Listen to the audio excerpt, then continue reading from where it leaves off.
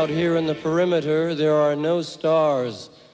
Out here, we is stoned, immaculate. Hello and welcome. This is the C86 show. I'm David Easthorpe. As you know, we love a special guest. This week it's going to be the turn of the bass player and songwriter and much more. It's the one and only Greg Norton, who I spoke to very recently to find out more about life, love and poetry.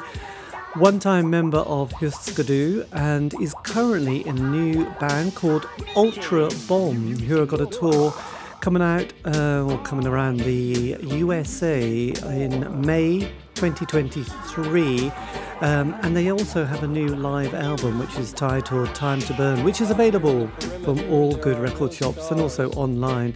Do check it out, it's absolutely stunning. But anyway, this is the interview with Greg. So after several minutes of interesting but casual chat, we get down to that exciting subject that was the early formative years. This is after I mentioned that my first single and first love was David Bowie with Space Oddity. Anyway, Greg, it's over to you. It's funny that you mentioned Space Oddity. Back in the 60s, it wasn't unusual for 45 records to be included as a promo in various products, and my mom bought a box of crisps, and inside that box was the David Bowie Space Oddity, like 45, which was kind of funny that you mentioned that. So that's like one of the first records that I ever actually owned, because of course I grabbed it and kept it. But I had a very varied upbringing in music. My dad loved big band jazz, Stan Kenton in particular. He really loved Tony Bennett, the singer. And I've got two older siblings. My sister was, listening to the Beatles as all that stuff was coming out, and then my brother was listening to, Hendrix and Zeppelin as all that stuff was coming out. So definitely listened to music my entire life growing up. And then when I was 14 years old, I lied about my age and got a job downtown St. Paul and started working as an usher in a movie theater. And right next door was a record store. So I would always just hang out at the record store. And really, this is like probably 1973 and 72 and 73, there were so many incredible records that got released. Being turned on to all of that as it's coming out, and plus the two clerks who worked there all the time, they were into jazz. So not only was I being introduced to all of this great new rock and roll that was coming out, but I was also being exposed to John Coltrane and Miles Davis and Ornette Coleman and all these other jazz greats. And also at the time, then I discovered on my own, independently of that, because they had a section in the store, but electronic music, so Morton Subotnick and Wendy Carlos and things like that. So yes. I just really kind of dove in and which probably explains why I'm kind of a musical freak. Yeah, well, it's interesting because my parents, I suppose at that age or that time in their life, they got married in the late 50s. I mean, they were very working class. So I think they when they got married, that was one of those kind of people who didn't ever have borrowed money. So they sold all their possessions, and a record player appeared in our house bungalow, actually, in the early 70s with a couple of records which had a profound effect. One being the Carpenters. I love the I love the lyrics of the Carpenters. And then my brother was 7 years older than me, and he kind of had various prog rock albums like Yes and Genesis and Wishbone Ash. But he also bought, this was kind of early on in the 70s or mid 70s nearly, was Elton John's Goodbye Yellow Brick Road and Sergeant Pepper, and obviously the Beatles had only just broken up, but to me they seemed like a band from a very different period. But you thought they'd only been 3 years, and there was no cultural kind of significance to those two albums at all.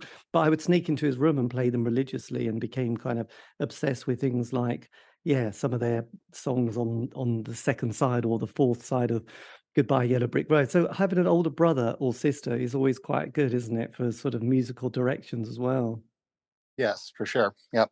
And then, so with your sort of, because I've always just maintained the being a fan. When did you decide you wanted to sort of go up a notch and sort of a musical instrument appeared in your life? Uh, I got my first bass guitar on my 14th birthday, uh, and just kind of dabbled around on it a bit. Had a someone in the neighborhood who gave me some lessons, but he wasn't really um, a teacher, much of a teacher, I should say. I mean, he wasn't.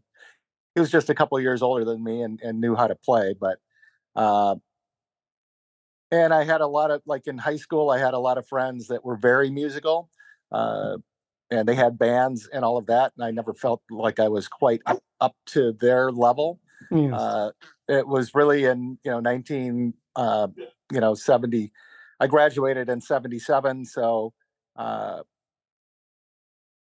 and towards the end of my senior year, started to hear about bands from England that like Ultravox, and then in the following year in '78, I started working in record stores, and in America, and as well as in Britain, all of these great punk records were coming out, and so punk blew my mind and made me realize, like, I don't have to be as technically proficient as my friends in high school were. I shouldn't be a bit embarrassed about my level of ability. I can get out there and play it and express myself, and so that's really when I kind of dove full in, right? Yes, yes, I know. I expect you were quite intimidated when you saw someone like John Entwistle sort of whizzing up and down the fretboard, thinking, "Hmm, that." Right. Yep. Or Chris Squire from Yes. I think people like that. But then, because a lot of people who I've interviewed, bass players, I mean, they often picked it up because, I don't know, they thought, well, this has only got four strings, and I'd be able to sort of yes, have a go. And Lemmy from Motorhead, I think he started as a rhythm guitarist and thought this is a bit difficult, but then he got the gig with Hawkwind, and then from Hawkwind it was Motorhead, and yeah, bass playing was one of those things. And yeah, so you had but you mentioned jazz at that stage. Did any of the jazz musicians kind of influence you, or were you just much more sort of into listening to jazz at that period of your life? Well, definitely, uh, jazz had a heavy influence. The Miles Davis, his, once he kind of went electric, um, all of that stuff was a huge influence. Just listening to, Weather Report. I mean, Jaco Pastorius to an extent, but Stanley Clark was. I really, really like the way he played, and and also at the same time, there were a lot of great funk records that were coming out. Uh, Funkadelic. They were what did they put out? Maggot Brain in '72, maybe. Uh, Yes. the Larry Graham records, all of the Sly Stone records. So jazz, funk, and rock were all big influences. Um, Billy Cobham, the jazz drummer, put out an amazing record called Spectrum, and I think that came out in '72. And that record, or maybe '73, that record absolutely blew my mind. Yes, absolutely. So you mentioned Ultravox. What was your which is a band that I just remember sort of becoming huge in the sort of early 80s. I mean, what was the first gig you went to that you were particularly sort of blown by, or the first gig you went to? Because it's always going to be exciting, the first ever moment. There were a lot of concerts, arena concerts that I went to when I was in high school. One that particularly stands out, though, was ZZ Top. Their first appearance in Minnesota was at the St. Paul uh, Civic Center theater section, which was an old old theater, which actually it's been long torn down now, which was too bad. It was a great venue. It probably held maybe 1,000 people, Right. but it was their very first time through Minnesota, and it was just three guys that came out, and they just totally rocked. Um, Another concert that I saw there was Nectar. Nectar was a mind blowing experience, you know. Uh, and then skip forward to 1978 after I meet Grant Hart, and we started going to the Longhorn Bar in Minneapolis to see shows, and Para Ubu played, and that was an incredible experience. Yes, I would imagine seeing Dave Thomas in full glory in that period was it Modern Dance? Had that sort of come out by then? Yep, that was the record that they were touring, was Modern No. Dance. Yeah. Yes. So what was the first kind of British punk band you saw at that stage passing through Minneapolis? Let's see. Well, the Buzzcocks played at the Longhorn, and they had Gang of Four on that bill, and Gang of Four was absolutely incredible. They blew the Buzzcocks off the stage that night. That was a really great show. Uh, seeing the Jam, seeing the Stranglers. Uh, yeah, just of course now I'm blanking on Yes. I was just under wondering, pressure here. The brain is going like, give me a second to catch up. So, but yeah, yes. definitely saw a lot of great acts back then. So when did you think, right, I've got the bass. How did the sort of the early band sort of become, a unit? Did because you obviously mentioned Grant there. So did the two of you sort of have dreams of sort of forming a sort of outfit? Uh, Yeah, we did. Grant and I, Grant actually brought his drum kit over to my house, and we had it set up in my basement, and we would fool around with stuff. And he had a Farfisa organ that we would also set up, but it was just really just more for a laugh than anything else. And then the uh, over the winter of 1978, uh, going into 1979. Grant and I were working in a record store together called Cheapo, and there was our manager Charlie Pine, who was a couple years older than us. A group of us were out just at a local, corner bar, and Charlie came back from getting drinks at the bar, and he says, "Grant, we have to put a band together because I saw that they have bands that play here." And so um, I asked him about it, and they said, "Why? Do you have a band?" And he said, "Yeah, I do." And they said, "Great, you're playing here March 30th and 31st." So at that point, Grant's like, "Well, I know a guy that goes to McAllister College, which was right by Cheapo, and he's got a Flying V guitar." That was Bob. Mm. So the next day, Grant and I pick Bob up, bring him over to my house. We jam through a bunch of Ramones songs, and it's like, okay, yeah, Greg uh, will be fine on bass. And so that's like in late January, the entire month of February and early March, we start uh, rehearsing with Charlie Pine. He's playing keyboards. We put together 3 sets of cover songs to play at this bar. And it was, we played Fast Cars by the Buzzcocks. We did Non Alignment Pact by Para Ubu. We did some Dave Edmunds, some Elvis Costello, some uh, Ramones, some Gene Vincent, some Eddie Cochran. I mean, it was a very eclectic mix of songs that we put together. And when we played those first 2 shows, Bob Grant and I were like, "Hey, this is really fun playing together. We should keep playing," but we didn't necessarily want to keep playing with Charlie. So after those 2 shows, the three of us started rehearsing um, together and writing our own music.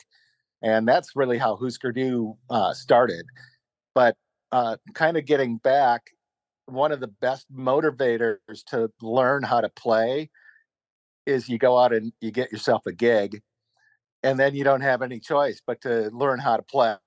Otherwise, Yes. you get up there and just be fumbling about. So Yes, I think I was doing an interview when a couple of years ago with, is it J from Twisted Sister guitarist? I think they spent the entire 70s as a band sort of touring or playing around New York, and he'd sort of, but no record label would touch them. But he sort of said, you need to play about 500 shows before you've cracked it. I'm not sure if that seems a bit of an exaggeration, but he did say playing live. And most people have said having those kind of hours under your belt is kind of essential, especially when you start to perform in bigger venues. And sometimes, especially when you get sort of hoisted onto a festival stage and you're thinking, thank God I've learnt this by sort of muscle memory, because my nerves are going to completely be shot otherwise. So yes, playing live is kind of essential. And I know, was it Malcolm Gladwell said, is it 100,000 hours you got to perform before you hit your masterpiece? I think it was kind of a bit of a creative license there, but he talked about the Beatles and the fact that they would have done 100,000 hours before Sergeant Pepper. So it's a nice idea, isn't it? But sort of, I suppose it's like an apprenticeship, isn't it? Those early days.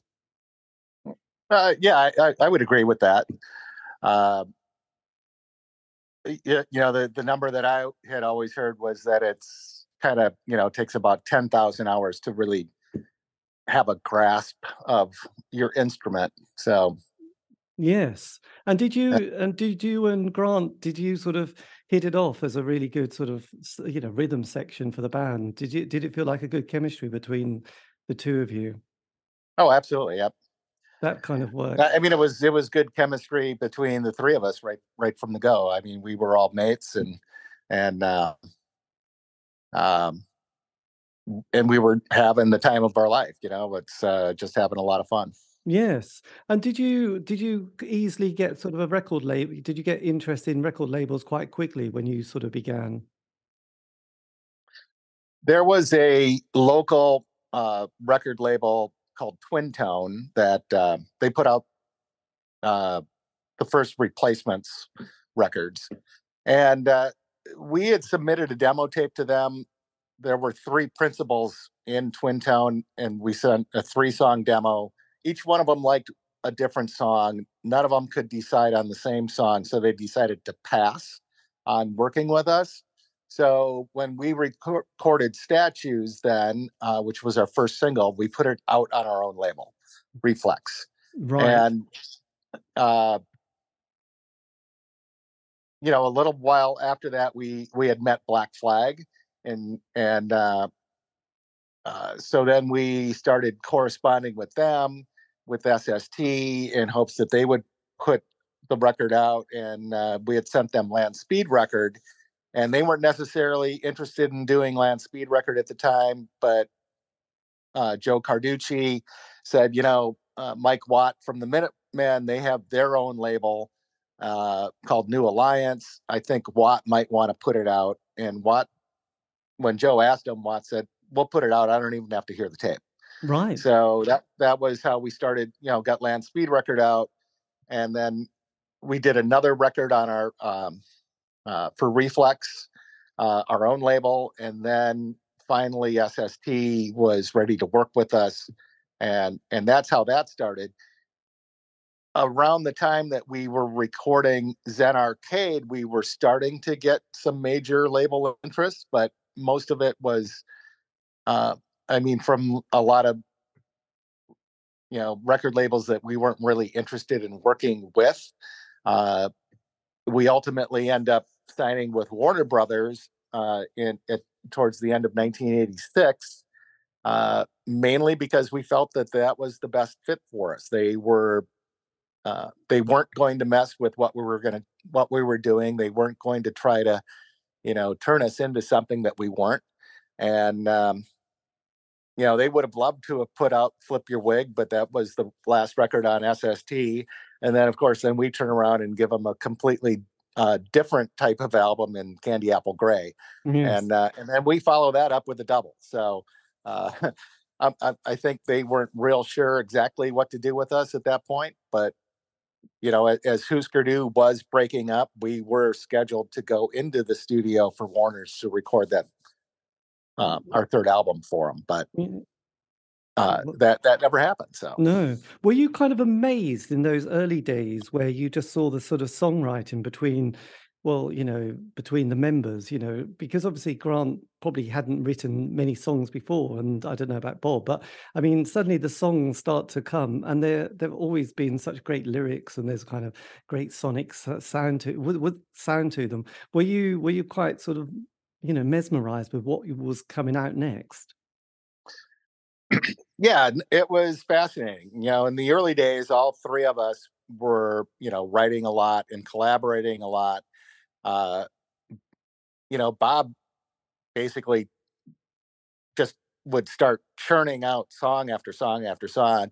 I mean, there are so many Bob compositions that were maybe never made it out of rehearsal or got played at a gig maybe once or twice and then dropped because he came up with something better, and it got replaced in the set.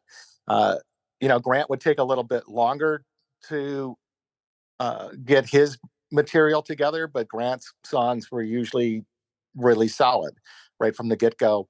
Um, the one thing that you don't anticipate then is the songwriter battle between Bob and Grant, Yeah. and which it as that got more intense, that's when I just kind of consciously decided to step back from that. For one reason, it became more difficult for me to get material uh, worked in because sometimes I felt they weren't necessarily giving their best effort to what I was trying to do. Uh, and so it's like, all right, fine, you guys take care of the songwriting. Yes. So what was the process? Did you used to sort of jam a riff together and then bring the lyrics, or did people bring the kind of the overall idea of the song with the lyrics? I just wondered how this all sort of would come together. With Bob and Grant and myself, basically, yeah, it would be a song with uh, usually it would be all together, the music and the lyrics. By the time that it would be presented to the group, sometimes it would just start off as just the music, and then the lyrics would come after that. But um, a lot but mostly it was like, okay, here's a new song I have, and it's already formed. Yes. Um, mhm. Yeah. And did you? I mean, there was a kind of one of those kind of epic jam moments, recurring dreams. Did you? Was that a 14-minute sort of like psychedelic thrash song? Building up. Was that something that you would do a lot in the studio, just or in rehearsals, those kind of moments of kind of jamming together?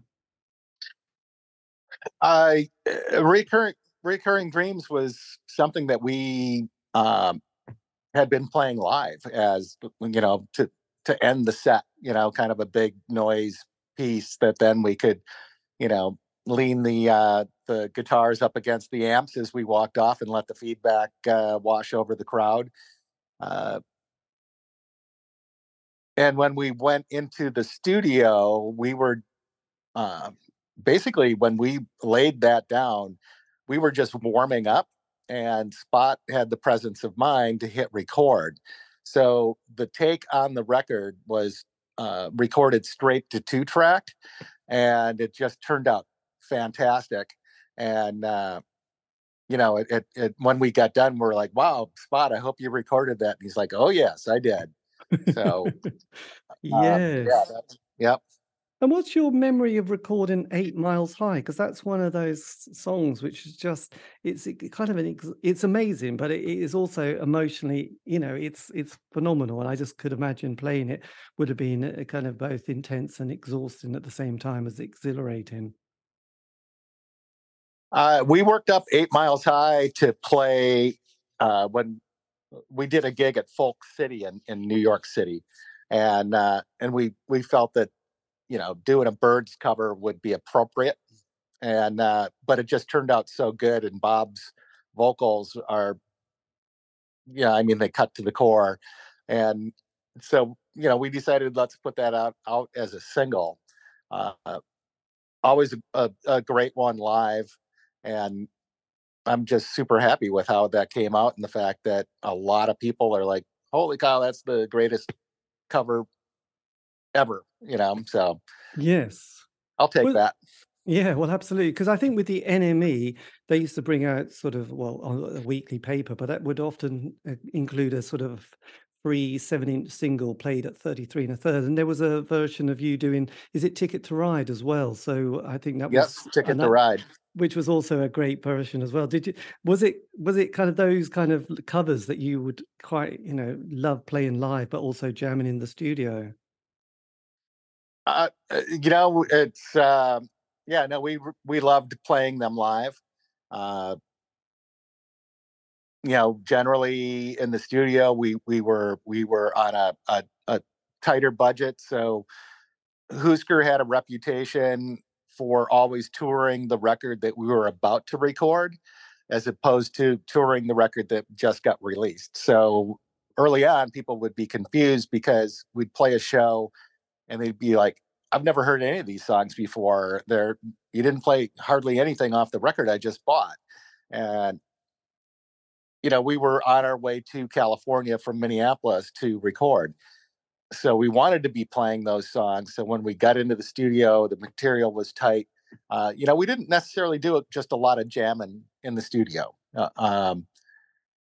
We just didn't have time for it. So I think the Ticket to Ride on the NME's single was a live cut. Right. Yes, from Yeah, memory it was. And I know yeah. when listening to Here, people I'm like, just going to show you this real quick because it's the only gold record Husker Du ever got. oh my God, there it is. Yeah, I've got mine somewhere, which is but which is crazy. We got a gold record for a free single that came out in Britain through a magazine. through a Yeah. weekly paper. God, the press loved you because so I know from listening to Fast Eddie. I remember doing an interview with him and also hearing Lemmy talking about the importance of a producer. They had a guy called Vic Mail who was just really essential to the band. Was Spot somebody that was kind of really held the band together in those early years in the studio? So Spot was SST's house engineer, house producer.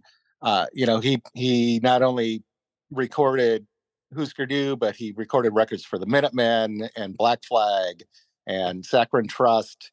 Uh, he worked with the Descendants. He Spot worked uh, at a studio called our studio called Total Access in Redondo Beach, and he was able to get an overnight rate. So we would go in. I think we started at 10 p.m. and would go until 6 a.m. in the morning, uh, because it was the cheapest rate that we could get. And Wynn Davis, the guy who owns the studio, actually right after Spot passed away here back in in February, uh, said, it's crazy. Here I was during the day in my studio trying to figure out how Steely Dan recorded Asia, and Spot is in here at night, and Spot was making history. So, which is true. Uh, Spot was a great producer to work with. Uh, he, he and I feel it's a lot of the SST records get knocked sometime because people don't like the production per se. But Spot had his production had an economy to it that totally fit with the bands that he was working with. It totally fit with what SST was doing, and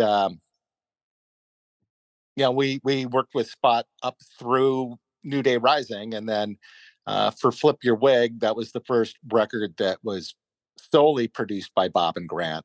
Um, but all the SST records, you know, were co-produced Spot, Bob, and Grant. Yes. Because on Motorhead's third album they did as the famous three, the early years, I mean, they decided to have Fast Eddie and to do the production, and it was a disaster, and that was kind of the last of the albums those three did. I mean, was it strange having sort of Grant and Bob producing the last two albums for Husker Du. Did that work okay, or was that a little bit more problematic? Here again, that was an area that I consciously decided to stay out of. They were adamant about uh, being the producers. Uh, Sonically, I think the records are a little bit too high end, a little bit too trebly. Um, I always felt that the bass wasn't being represented enough in the final mix. But so the third record with Warner Brothers, Warner's wanted an outside producer, and so Bob and Grant would, and I thought that was a great idea to have a fresh set of ears listen to what we were recording and have them produce it and mix it. um but of course that never happened, so That didn't happen. So what, yeah. with the Candy Apple, because that was where John, I remember John Peel was a big fan, and I remember him playing Sorry Somehow, which was an epic song. The two ballads on it, I don't, sorry, no, not Sorry Somehow, Too Far Down and Hardly Getting Over It. Yes, were you quite surprised with the kind of intensity of those two tracks? I was, yeah. You know definitely a lot of emotion on both of those tracks. uh they were good songs live too, and it kind of gave the band uh an opportunity to kind of shift gears and move the mood in the live set. I'm very happy with how Candy Apple Gray turned out. It seems online in a lot of threads. People tend to knock Candy Apple Gray as being um, one of our lesser recordings, but then at the same time, a lot of people are like, "Oh no, it's like one of their greatest recordings." So Yes. Well, yeah. there you go. Because you toured the UK around that time, and then excitedly, 87, my first ever Glastonbury festival. I was that age. I got my ticket. I thought, Husker Du, my favorite band of the 80s. I'm going to go and see them. You were playing, you came to Husker, you came to the Glastonbury Festival, didn't you? Friday afternoon, in fact. Can you remember much about it? Oh yeah, no, Glastonbury was an incredible experience. So, uh, playing on the main stage, just all of the people that were out there in front of us, and I'd like to think that maybe there were at least 20,000 people paying attention to what we were doing. But uh, the thing that I felt was the craziest was literally 2 hours after we are done with our set and we're walking through the little village area, they've already got bootleg cassettes of our show for sale. I'm like, are you fucking kidding me? Yes, I know. They're very industrious little people, aren't they? But then, in my enthusiasm, I bought a ticket for your Sunday night show at the Town and Country Club. Oh, nice. So, Yep. so there you go. So your UK tour was again kind of quite a tight schedule at that stage. Can you remember much about that particular tour and those particular nights? Yeah. So that tour, yeah, I mean, it was. We always tried to work our tours very tight. Uh, you don't want to have a lot of time off. It's the upcoming UltraBomb is based on the same way. If you're not playing, you're not getting paid. Is the bottom Yes. line for a working musician, and but that tour was good. We actually had we had a coach, which was rather comfortable to tour in, and had plenty of room for the gear, and we were uh, sleeping. We're able to sleep on the coach if we had any overnight drives, and it was good. It was a I mean, we were on Warner Brothers, so press was all taken care of. It was It was a nice tour. Yes, because I must admit, 87, I still think one of the great years of music. You had Sign of the Times, the double album. You had sort of, Warehouse, another double album. They're quite colossal pieces of work. And so how long did it take in the studio to record Warehouse?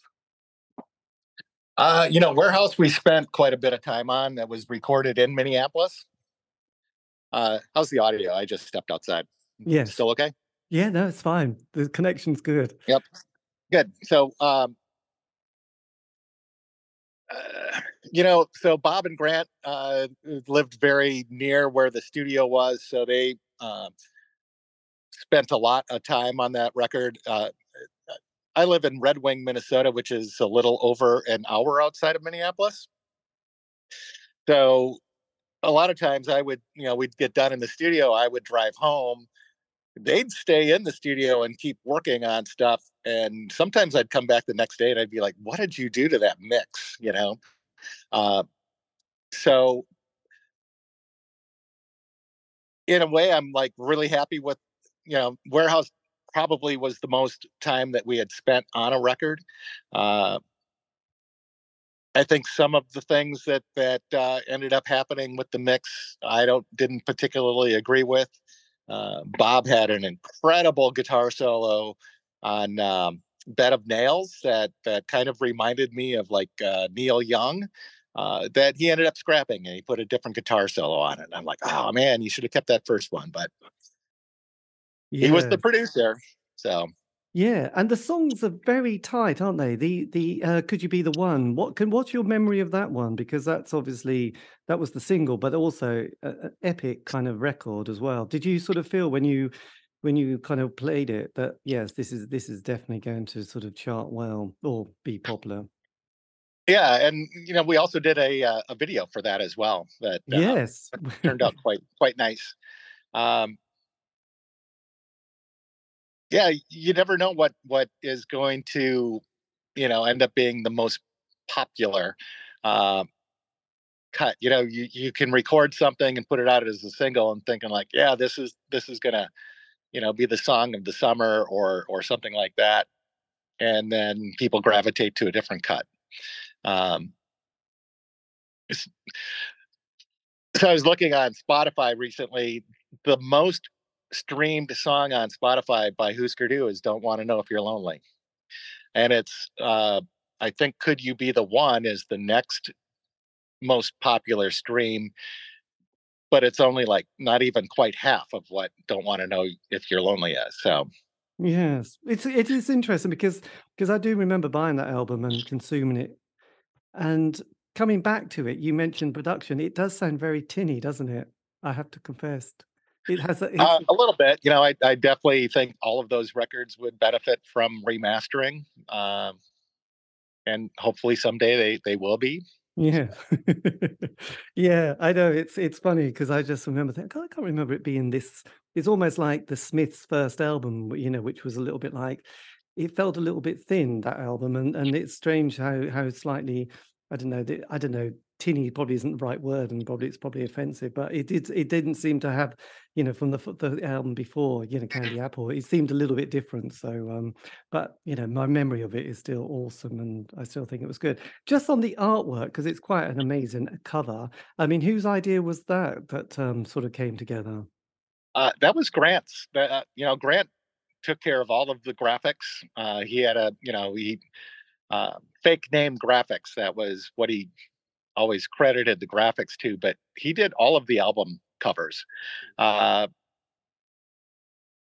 that whole thing was set up in the studio that we recorded it in with then black lights and they all the fluorescent paint and all that, and uh, brought in a Dan Corrigan, a photographer that we worked very closely with, and it it is what it turned out wonderful. I don't necessarily know what Grant was striving for there, but it looked really cool. And then he did all that spin art on the back cover, and um, Warehouse is actually the first album that we released that we had a photo of the band on Yes, on sitting the there. back cover.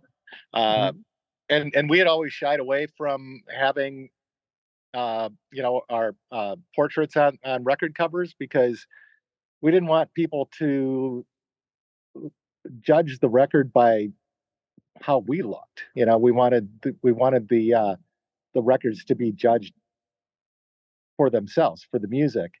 Um, the first time that we played in Hamburg, Germany, uh, we that was one of our first tours. So it was just the three of us, uh, with our road manager and another guy that helped do our stage setup and sound. And so we were setting up our own gear, and everybody in the audience was just kind of watching us set up. And once we were set up, we started playing. It was probably the third or fourth song before the audience realized that we were the band that they paid to come and see. Yes. And afterwards was like, we had no idea. We thought you were the roadies and we're just warming up. The you know, and then we realized it was you. And it's like, well, what did you think we were going to look like? And they were like, well, from listening to you know Land Speed Record and Metal Circus and all the hardcore stuff, we expected you to be these big, tall, American punks in black leather with spiky mohawks and all this stuff. And it's like, nope, you just got three regular guys that like to rock. Yes. Not a six pack amongst you really at that stage, was there? Not, like no t-shirts off in, bare chest, and I don't know. Right. There was a bit of a trend, wasn't there, in the 80s for the bands to start stripping off and getting Yeah. naked. It was Well, unnecessary. look at all those photos of Henry Rollins with when he fronted Black Flag. I think he played most of those shows in just a pair of gym shorts. Yes, this is true, and then the Red Hot Chili Peppers. So when sort of as we sort of because having done this show for quite a few years, yeah, most bands have a bit of a 5-year narrative. They get that honeymoon period of 12 months and then a single. And in this country, we had John Peel, which was a massive kind of thing. He was this beacon who collated and curated this fantastic show. So we were introduced to so much good music, and then the first couple of there was the singles, then an album touring, second album, things going well, third album, and then most bands do putter out. What was the atmosphere like towards the end of 87 after that album, Warehouse came out? Well, after we had signed with Warner Brothers, there were definitely there was a strain that was put on the band. Uh, Major labels don't like artists who manage themselves. They like to deal with a manager that is not the artist. So all of the things that we had always taken care of on our own were slowly being taken away from us. You know, uh, we had, a booking agency. We had, a publicist. We had management. All of the little details were being taken care of by other people. So in a way, all of a sudden we have more time, but uh, slowly you don't quite have the same grasp of control. Uh, and I think that in particular was hard on Grant. Uh, and now at this point we're doing bigger tours. Uh, you know, Everybody's got their own room at night. It's not like we're as together as a unit as we had been all along.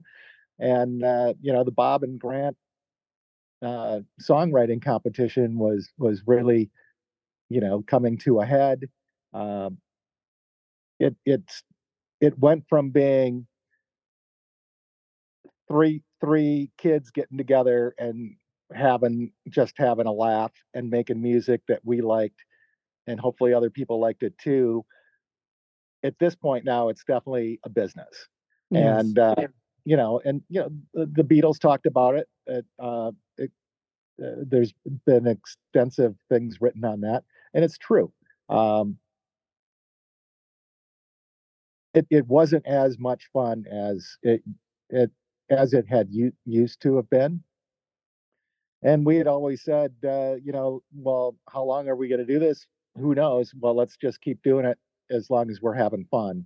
And it was starting to get to a point where it wasn't necessarily fun. Yes.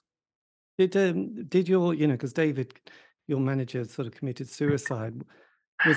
Did you sort of see parallels with the Beatles at that stage? Or was it just kind of another kind of confusing moment in the band?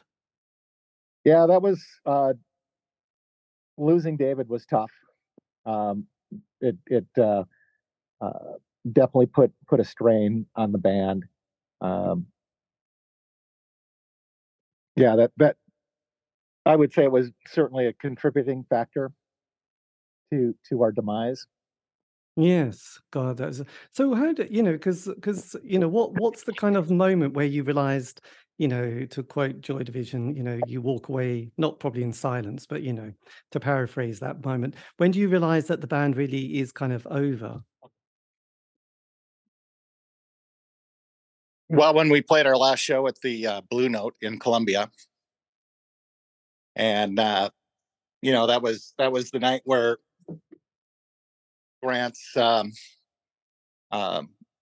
drug addiction kind of really showed the most. Bob canceled our the next show. We drove straight back to Minneapolis, and that was pretty much it. I would have liked to have seen the band continue, uh, but Grant was. I think at that point, maybe Bob had already made up his mind about starting a solo career, and this just kind of skipped him forward a beat. Uh, and really, Grant wanted to. You look at all of the recordings that Grant did post Husker, and Grant liked to mix it up and try different things, and I think he kind of knew that wasn't going to necessarily work with working with Bob, and and Bob obviously has had a great 40-year career now. Um, and Bob keeps churning out great records, but I wouldn't necessarily say that Bob is, well, except for what was it? What they called the hubcap record, where he did the electronic thing. I Oh mean, he yes. he did try something different, and then he kind of went back to what he does best. So Yes, I know. Yeah, so then you sort of you have a complete change of career here, don't you? This is kind of an exciting time. When did you decide the restaurant business was going to be your next passion? when the band broke up, I went back to working in restaurants. I had been doing that, in the early days of Husker. I liked it. Uh, and so in 1988, I meet a chef in the Twin Cities in Minneapolis, and he and I become, his name's Lenny Russo. He and I become very good friends. Uh, Lenny eventually convinces me to move from the front of the house, waiting tables, to the back of the house, and starts to mentor me and teach me how to cook. And I just naturally took to it. Lenny was a great mentor, and we're still great friends to this day. He he goes on to become one of the top chefs in Minnesota. Uh, Nominated for James Beard Awards here in the U.S. Numerous times for top chef in the Midwest. Ultimately, usually just missing out to a chef in either Chicago or Kansas City. But I just kind of took it from there, and then stumbled into my first, you know, chef gig, and I managed to stretch that into a long career, and I had a really great time. It was very creative. We were cooking.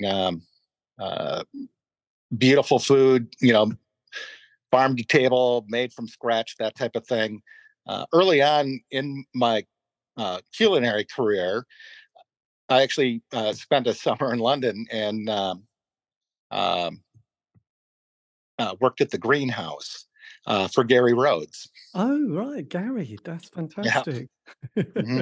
Did you, I mean, is it, because when I was much younger, I worked in a bakery and the intensity of that lifestyle is quite something. You can't have a off day, you can't miss a moment, you have to be really on it, even when you're not feeling it. You can't hide. How did you cope with that kind of level of intensity for such a long period of time? Because there is no downtime. You're constantly, focused. It's very hard. Most of the feedback, if you get any, is one where people are picking up a little negative rather than they giving you, washing you with great praise. So, how did you cope with that kind of right? Another day, another week, keeping the restaurant, taking a holiday. I remember my boss just wouldn't take a holiday at that stage because he didn't trust anybody to keep it going when he wasn't there. Uh, yeah, that's a really good point. I did throw myself into it, and you'd work 60 to 70 hours a week. It was long hours, uh, but I had always seen a parallel between music and working in kitchens, and you do get that immediate feedback you know from your customers. And I always welcomed negative feedback, and I always encourage customers, like, if there is something wrong, you need to tell me what it is. Otherwise, I personally will not be able to you know fix it and learn and get better. uh, I always feel that if you are constantly surrounded by people that just tell you how great you are, eventually you start to believe that, and then you're stuck, because at that point you believe that you can't do anything wrong and you're not going to grow. So, as a musician as well, it's like I welcome negative feedback. Um, in life, you need that in order to grow. Yes. And how did you cope with people? Because obviously, when you started, it was kind of like there was the odd vegetarian dish.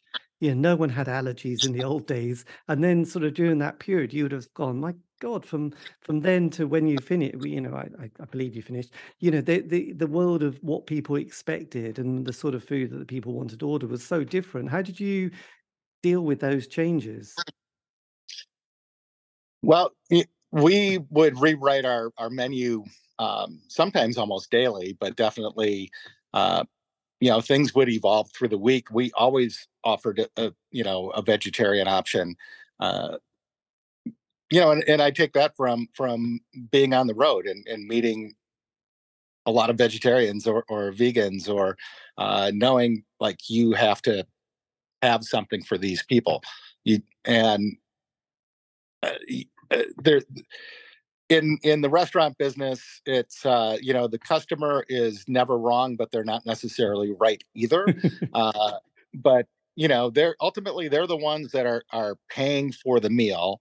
You want them to also have an enjoyable time and a good meal, so you try to be as accommodating as you can. um, it always kind of bothered me with chefs who act like, oh, well, people are stupid if they don't understand what I just put in front of them. It's like, well, yeah, you're brilliant, you're a genius, but this person wants their steak cooked well done. That's fine.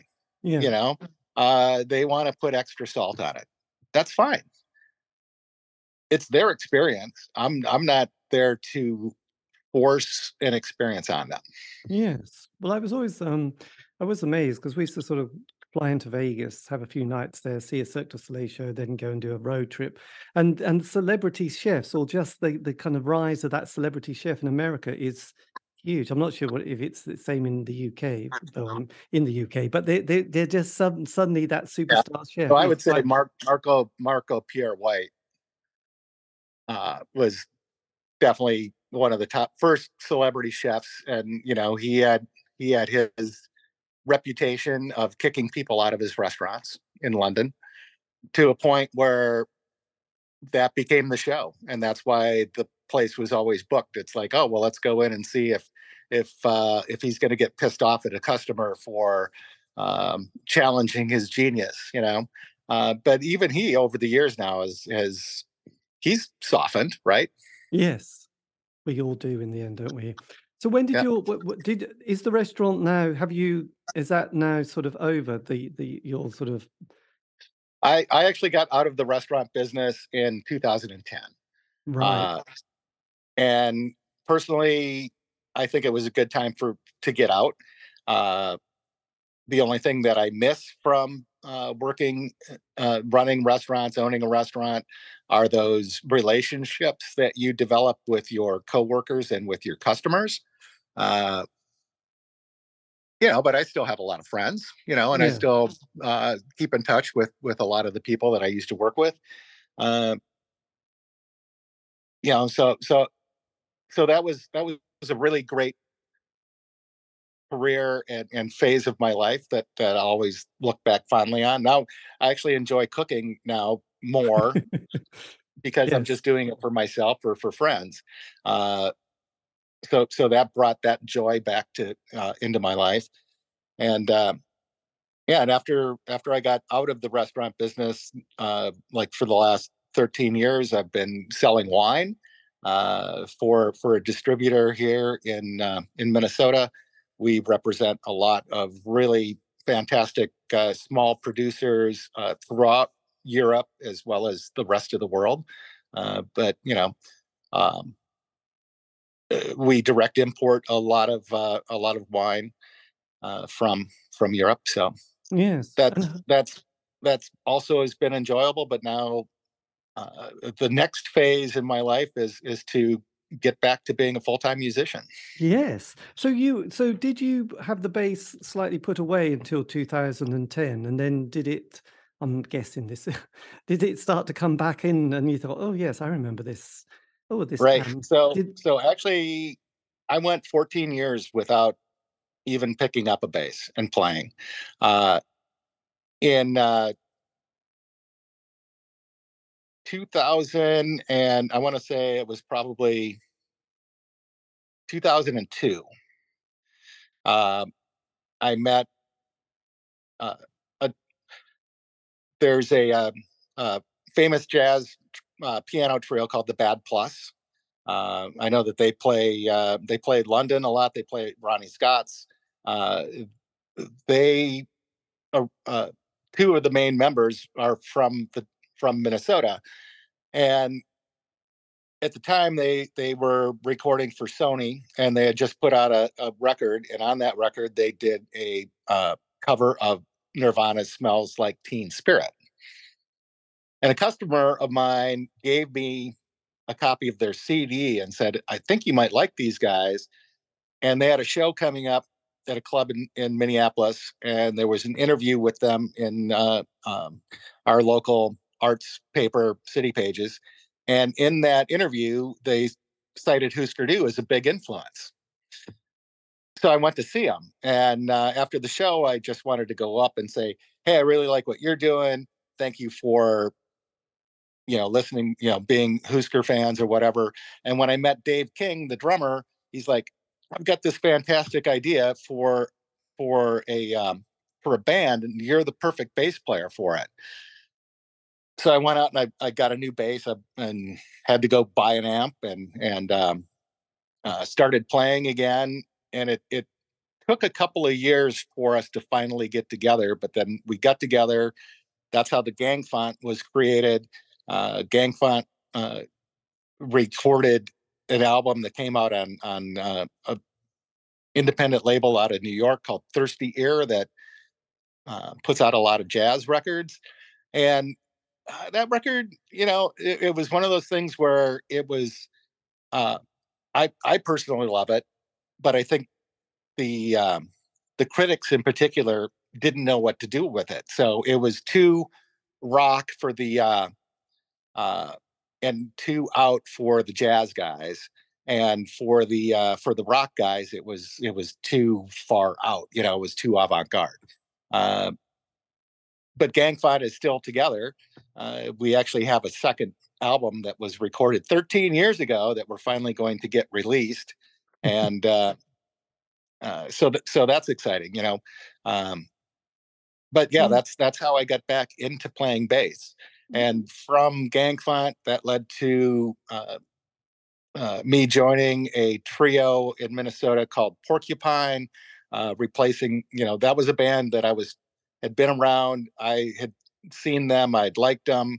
Uh, their bass player had to step away from the business. He just didn't have time with his career, and so I was in Porcupine for a little over 3 years, and that was exciting. That was a lot of fun. We did some great touring, opening up for bands like the Flesh Eaters and Flipper and Mudhoney and Built to Spill. But that kind of got to a point where it just wasn't really working out. So Casey, the guitar player, he's like, this isn't really a good fit anymore. I'm going to change the direction of the band. And so the drummer, Ian, he left to start his own project. And at that point, this is when Finney McConnell messages me and says, "Hey, I've got this great idea for a band. Uh, I know Jamie Oliver. He's the greatest punk rock drummer on the planet." And simultaneously, he had messaged Jamie going like, "Hey, I got this great idea for a band. I know the greatest punk rock bass player on the planet. Let's put a band together." And that's how UltraBomb got together. yes. And the concept came together in early August, and a month later, the three of us end up in Berlin. And over the course of 4 days, we wrote the entire record, and plus tagged on a cover of Sonic Reducer, and it just turned out amazing. It's like Finney had these riffs. We would work into an arrangement. We would get it recorded. So 4 songs the first day, 6 songs the second day, and then Jamie had a gig on the third day.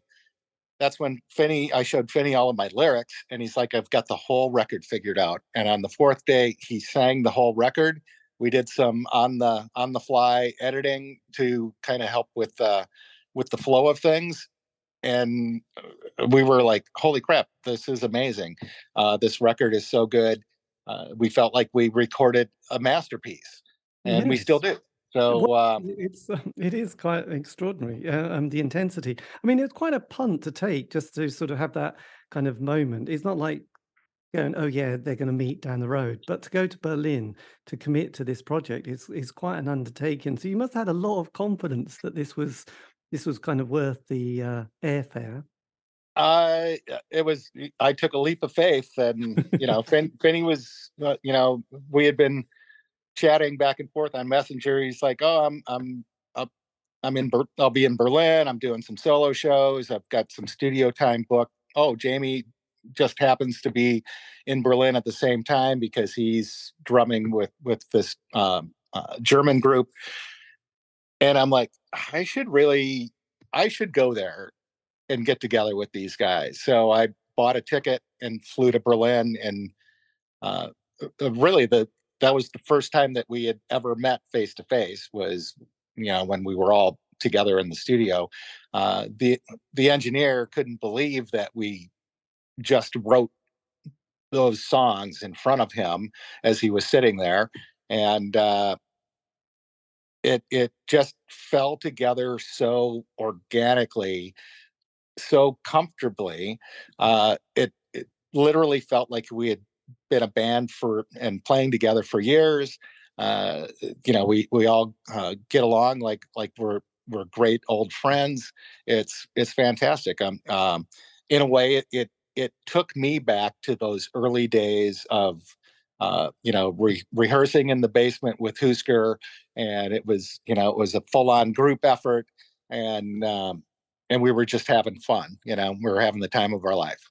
Yeah, I mean, it is incredibly intense. I love that there's a track on there called "Fear Your Gods," which is Yeah. phenomenal, and then Star, and then obviously Stickman versus Hangman, which again, yeah, there's an intensity which is quite extraordinary, and sort of it's like a band who's probably been around a bit more longer than just, getting together, which is quite amazing. But there's your experience, there's obviously Jamie and then Finney, which yes, the three of you. But to create such a sort of a solid sound so quickly must be quite unusual, really. Because most people's early record is like, yeah, that's good. I can see it's going here, but to hit it quite so instantly must be quite surprising. It was, musically, we all just meshed, right from the get go. Uh, I am still amazed at how well Finney took. So I wrote all of the lyrics, and all of those songs had been written, over, probably a 2 or 3 year period leading up to um, my arrival in Berlin. And as I wrote these lyrics, I mean, there was some type of tune or melody in my head, uh, more so for cadence. Uh, but how he was able to make them match what we had recorded just totally blew me away. Yes, I'm not surprised actually. But before that, we have one of those kind of moments that I experienced as well about 2016, suddenly getting diagnosed with cancer. You also had that moment as well a few years ago. So did that? Mine was like completely out of the blue. It's like, oh, we just had a test. Oh, perhaps we'll need to give you a scan. Right. Oh, you better Yeah. come back and So have a so quick that was chat. just last summer. After we got the record recorded, got it mixed, and we we stumbled on a few tours. We had to, you know, uh, there were dates canceled, in Canada due to visa issue. There were dates canceled in Ireland, in England due to COVID issues, and then we were all set to go back to England, and I get the cancer diagnosis, and so prostate cancer. Um, Jamie and Finney fly into Minneapolis. We played one show last July, uh, for at the Hook and Ladder Club for their roots rock and deep blues festival, and it was fantastic. It was so much fun. Uh, People were losing their minds. People were crying. It was just great. And then literally a week after that, not even a week after that show, I was uh, went into the Mayo Clinic, and they did prostate surgery, removed my prostate. Uh, Fortunately, they believed that everything was contained to the prostate. My margins were clean. Uh, my subsequent testing in the last year, everything has come back clean. So, I'm healthy and I'm ready to get back out on the road. So, Yes, God, that's great news. Did you when you sort of had that kind of wow, that was a bit of a moment. Has that sort of given you an extra focus now with the band and the tour and sort of possibly a follow-up album? uh, yes, it certainly brings back a sense of urgency. You know, don't take anything for granted. You never know what life could toss at you, and I'm done.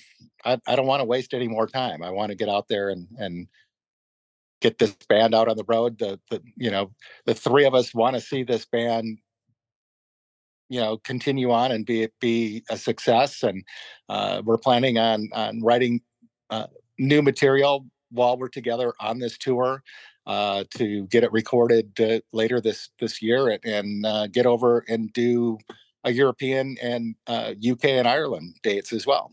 So Yes, this fall. absolutely.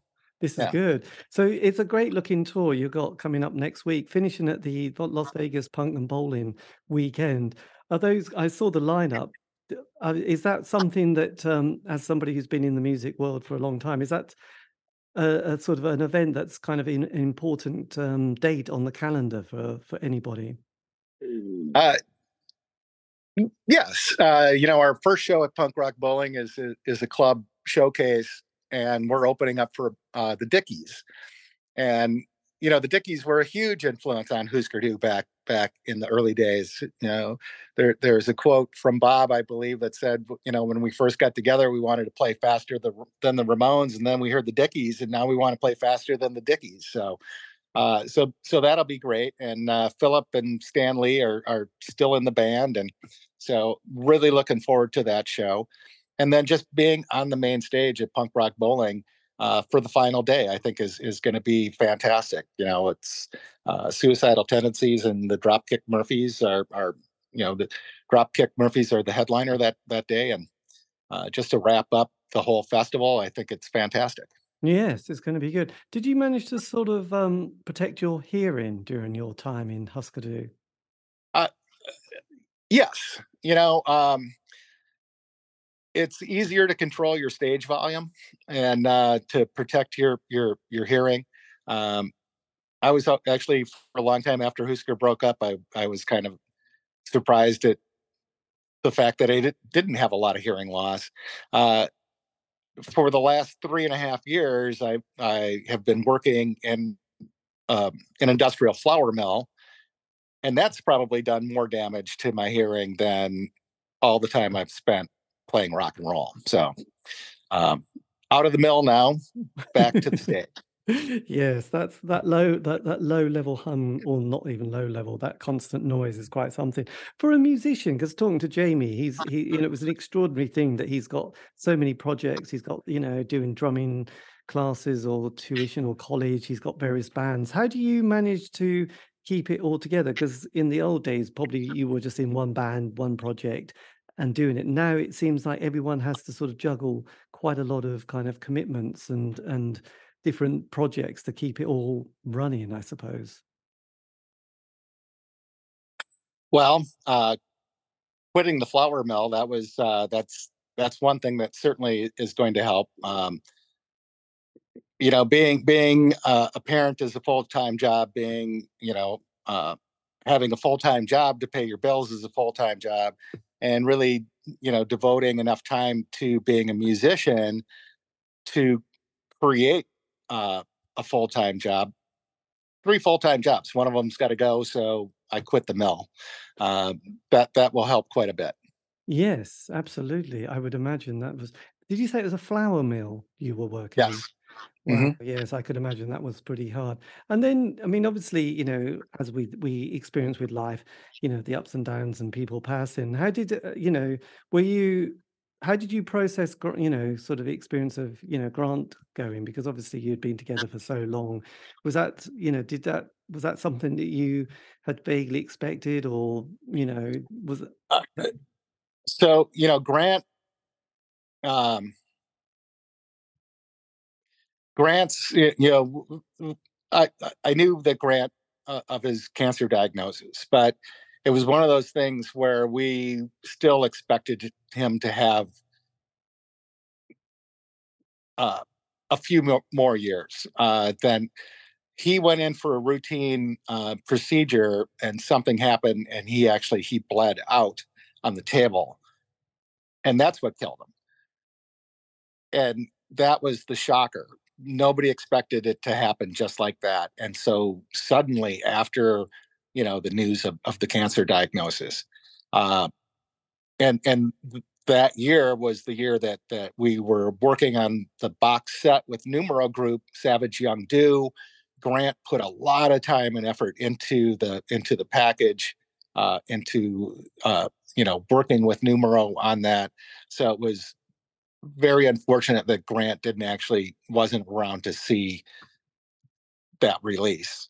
And then, and then about a year after that, Terry Katzman, who worked with Husker Du from the very beginning, originally, he recorded a lot of those early shows. Uh, he had a heart attack and suddenly died. So that's like two main figures from the Husker, the original Husker nucleus that now are suddenly gone. um Yes. It's tough.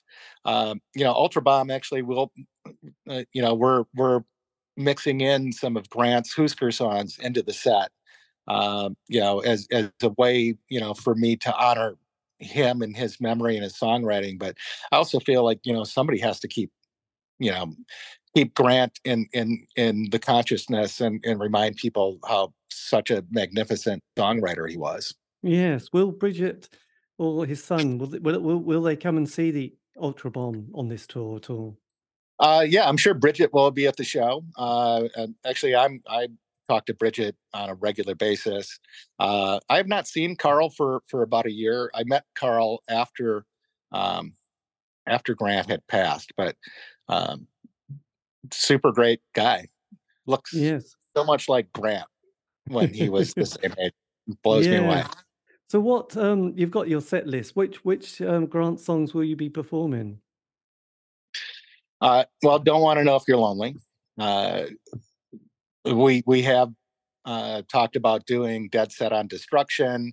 It's not funny anymore, for sure. So don't want to know when Dead Set will definitely be in the set. And I don't know. Yeah, we're just want to mix in some Husker stuff with the UltraBomb set, and we'll add a few Mahones songs in there as well. Yes. And you might hear a subs song in there. Excellent. Well, so Yeah. because when I remember doing an interview with Woody Woodmansey from the Spiders from Mars, and he was talking about when he was doing a project with Tony Visconti, when they would do that Holy Holy kind of experience, playing Bowie songs. They would just get together the day before the tour started, which I thought was, wow, that was quite tight. How much time do you give yourselves before you hit the stage on the first night? Uh, we will have a total of 4 days of full band practices under our belt by the time we play our first show on the tour. So Jamie is actually already in Minnesota. Finney comes in on Sunday, and once we are all together on Sunday, we'll start rehearsing the full band. And I've got a practice space here in Red Wing, Minnesota, that we'll be able to practice anytime that we want, as long as we want. We're not restricted by any time constraints there. So we'll have plenty of time to tighten it up, and Yes. everybody's ready. So Yes, well, I mean, best of luck. I mean, yes, like I said, it's been brilliant hearing the new material from the band, so that's good. So look, thank you ever so much for your time. This has been amazing. And if you want, I can always send you a link to the interview, and then you can use it on the website. And oh, that'd be fantastic. Yeah, that'll be please do. absolutely fine. But I'll do that very soon because the tour is starting very soon as well. But I think yes, it was lovely talking to Jamie, and I think I'm doing an interview with Finney as well soon. So there you go. Oh, cool. Yeah, Yes. nice. But look, have a lovely day, and thank you ever so much for your time. Yeah, thank you, David. Take care. Thank you ever so much. See you Cheers. later. Bye-bye. And that, dear listener, is the end of the interview. A massive thank you to Greg Norton for giving me the time for that interview. And as I said, now a member of UltraBomb, who've got a tour and also a new album that is coming out, as you probably gathered from that interview. I'll give you the link below in the notes. But anyway, this has been the C86 Show, David East. So if you want to contact me, you can on Facebook, Twitter, Instagram. Just do C86 Show. All these interviews have been archived. Aren't you lucky? You can find those on Spotify, iTunes, Podbean. It's true. And probably some others. Anyway, have a great week. Stay safe.